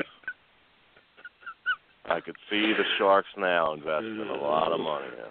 Because Lord knows, I have not had that experience yet, but I'm already old enough, well, and I'm older than you, where I do occasionally, in your dream, I got to go to the bathroom, and you're pissing in your dream, and you wake up, and you go, God damn it, I've got a good thing, because I was going to piss my pants. But the time will come when my bladder's not strong enough anymore, and I will piss my pants. Not looking forward to that. Yeah, I mean, I've kind of went to the doctor to get that prostate examination. I kind of they've banned me from prostate examinations because I like it a lot, so I keep booking it every week. But yeah, the doctor really doesn't know what to say to you anymore after you told him to talk dirty to me, you son of a bitch. Yeah, I mean, it's kind of weird when the doc checks out your asshole and you come back with a raging hard-on. But it's not gay. It's just my one ex-girlfriend got me into ass play for a brief period. Everybody has a erogenous zone back there, whether they want to admit it or not. So just no one has touched it for them yet, that's all. Yeah, I guess so. But to the best of my knowledge, the hot the hot tub was the only thing going on. There was no visible or any evidence of any anus involvement. Now that that's over with, we can talk about whatever you guys want. Now we have 15 minutes left in our scheduled time anyway. Yeah. I mean, I don't know if you can beat. Yeah, on time for a finish would be nice. I don't know that we can beat pissing the bed and prostate exams, but we're probably scared off. At least half our under 40 viewers are running to the hill. Actually, I'll let the young people know. You don't have to. The prostate exam is not the finger up the ass anymore. So you guys, you millennials, have escaped that. They now have a blood test for that. You lucky bastards, or unlucky, depending on how you want to look at it. Yeah. Well, I'm sure there might be some gay guys that were quite looking forward to the probing. Yeah, and the people that did it may not have been doctors in my case, but I mean, who cares about details? Yeah, what you mean that guy who sleeps behind the hotel is not a certified doctor? I don't know. Worst dentist I ever went to. Yeah, exactly. Home at Clifton Heights Dental Surgery. Yeah. Clifton. What do you got for us tonight, Nate Bush? Well, I'll tell you this. You guys and your stories, you had a wild weekend. More wild than what I had. I played drums this weekend and then hustled back, slept for 3 hours, and then I went to work. And then slept for 3 hours after work, and then got up and went and did some more work where I DJ'd a wedding. Nothing wilder, Nate, than having to get up 6 times a night to take a leak.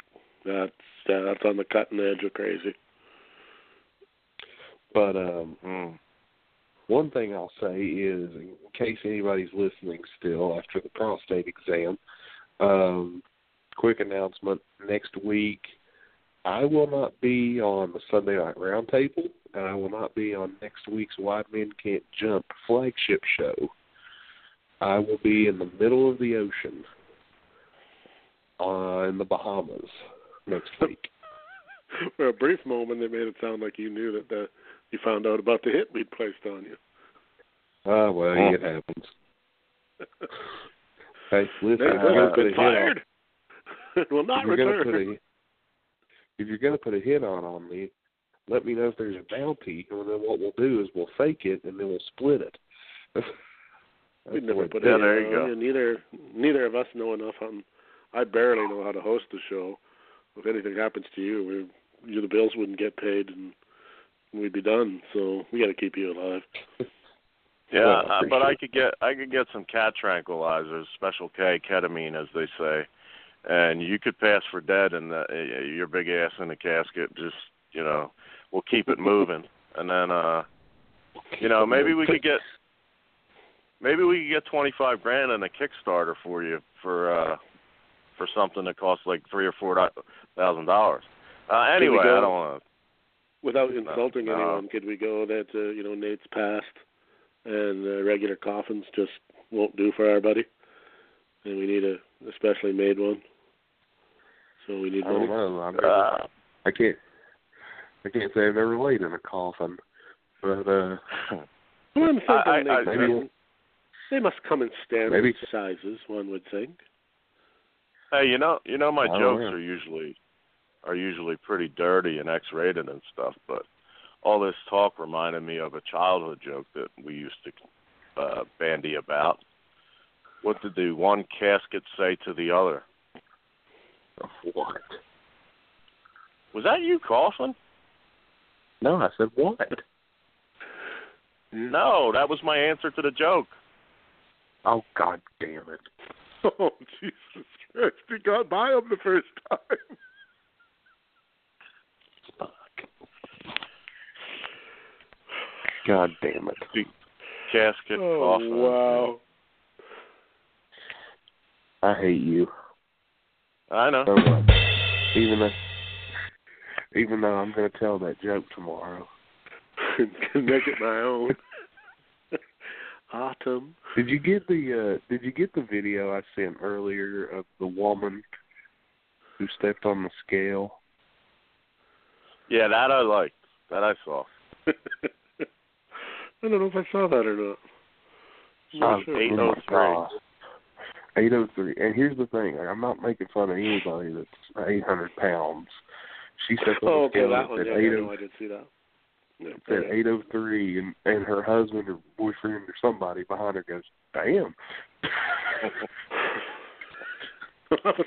I was in line with an actual real story where they were overbooked for an airplane, and some people had to come off, and they only had enough room for a certain amount of people, so they needed to know like what you weigh. And all these people are outrageously lying.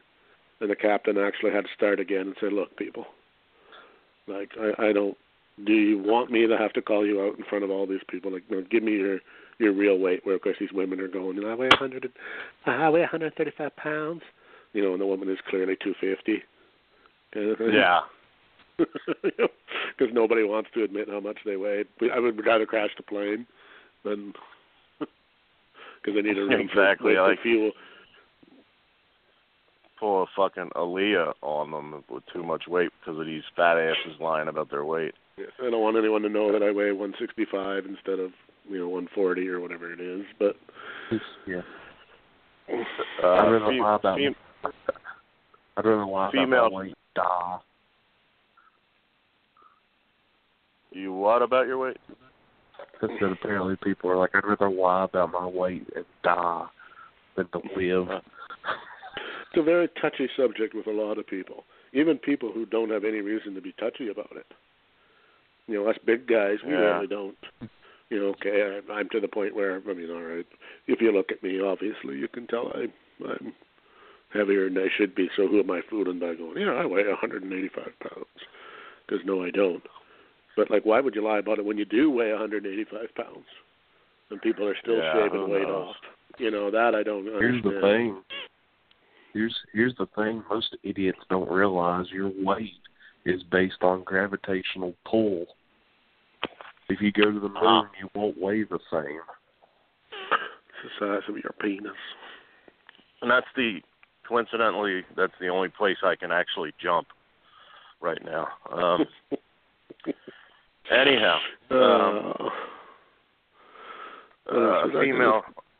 a female friend, comic from Philadelphia, Mary Radzinski, has a good joke that she says she hates when she gets kidnapped, which is an awful, reference to start, and nobody knows where she's going, and she follows it up by saying, I don't mind, whatever the hell happens to me. I just don't want the news to reveal my height and weight.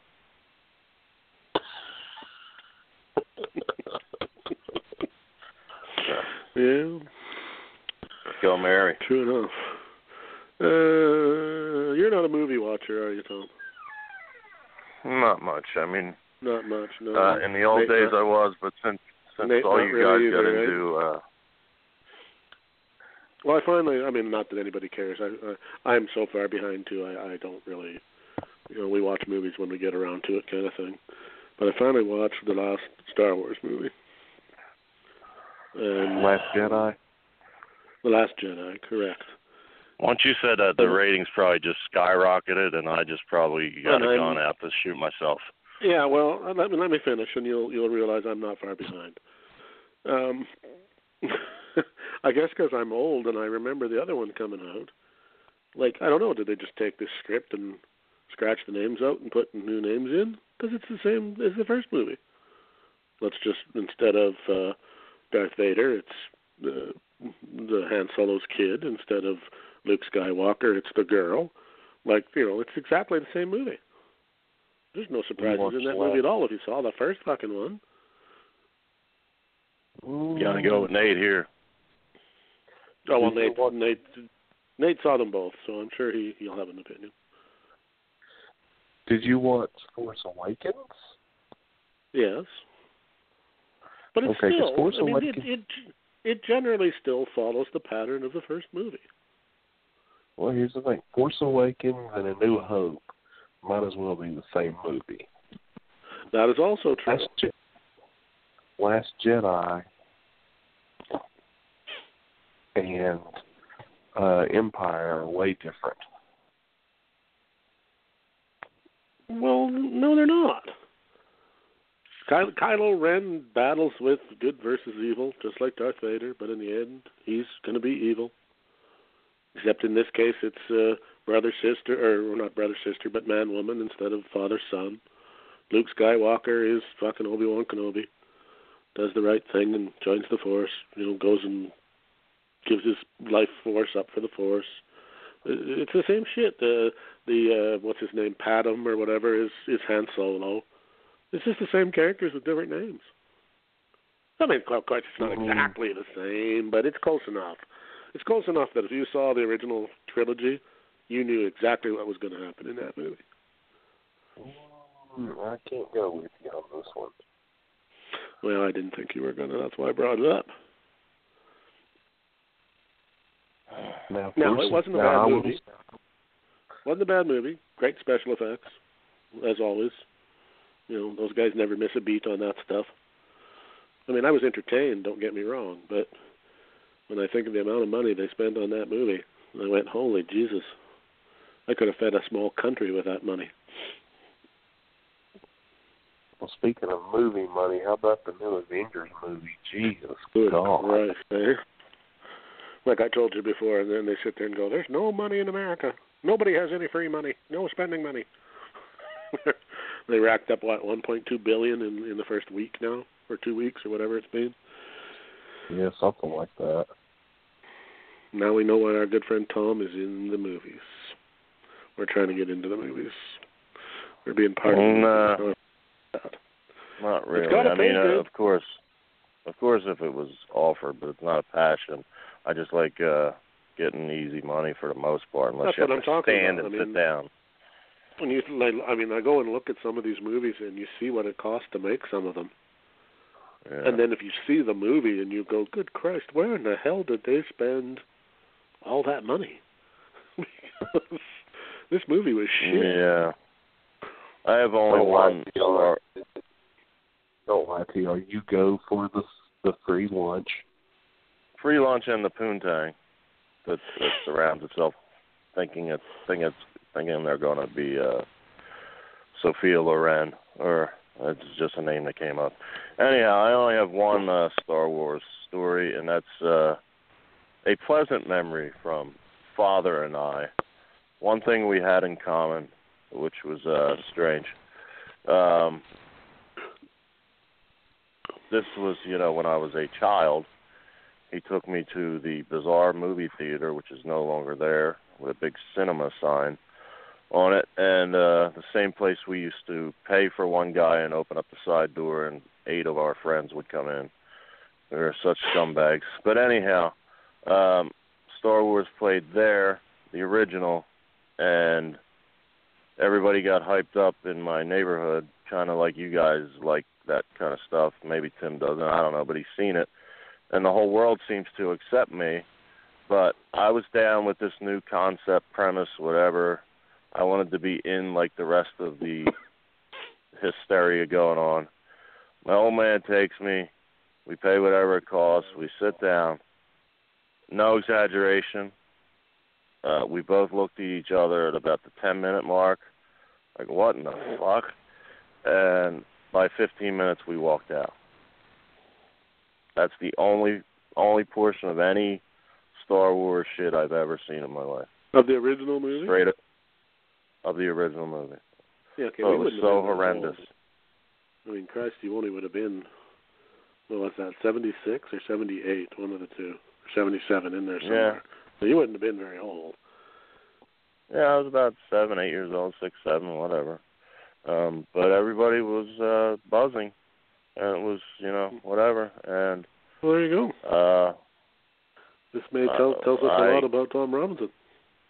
I could not stand whatever they were cooking, and he couldn't either as the adult. And we just Tom left. Robinson, We went to McDonald's. Un-American guy who doesn't like Star Wars or DJ Khaled. I mean, I'm shocked. Don't get me started on that fatso. Well, you're not getting started because we got 30 seconds left. Are we going to wrap this up in normal time tonight, or what's the schedule? Yeah, I think so. I think so. Well, that's it for the round table then. Stunning as always, a crazy experience for all involved. I got nothing more to add. Nate? I'm good. Let's call it. No sponsor talk? We'll cover that later in the week. All right, fair enough. Thomas, take us home.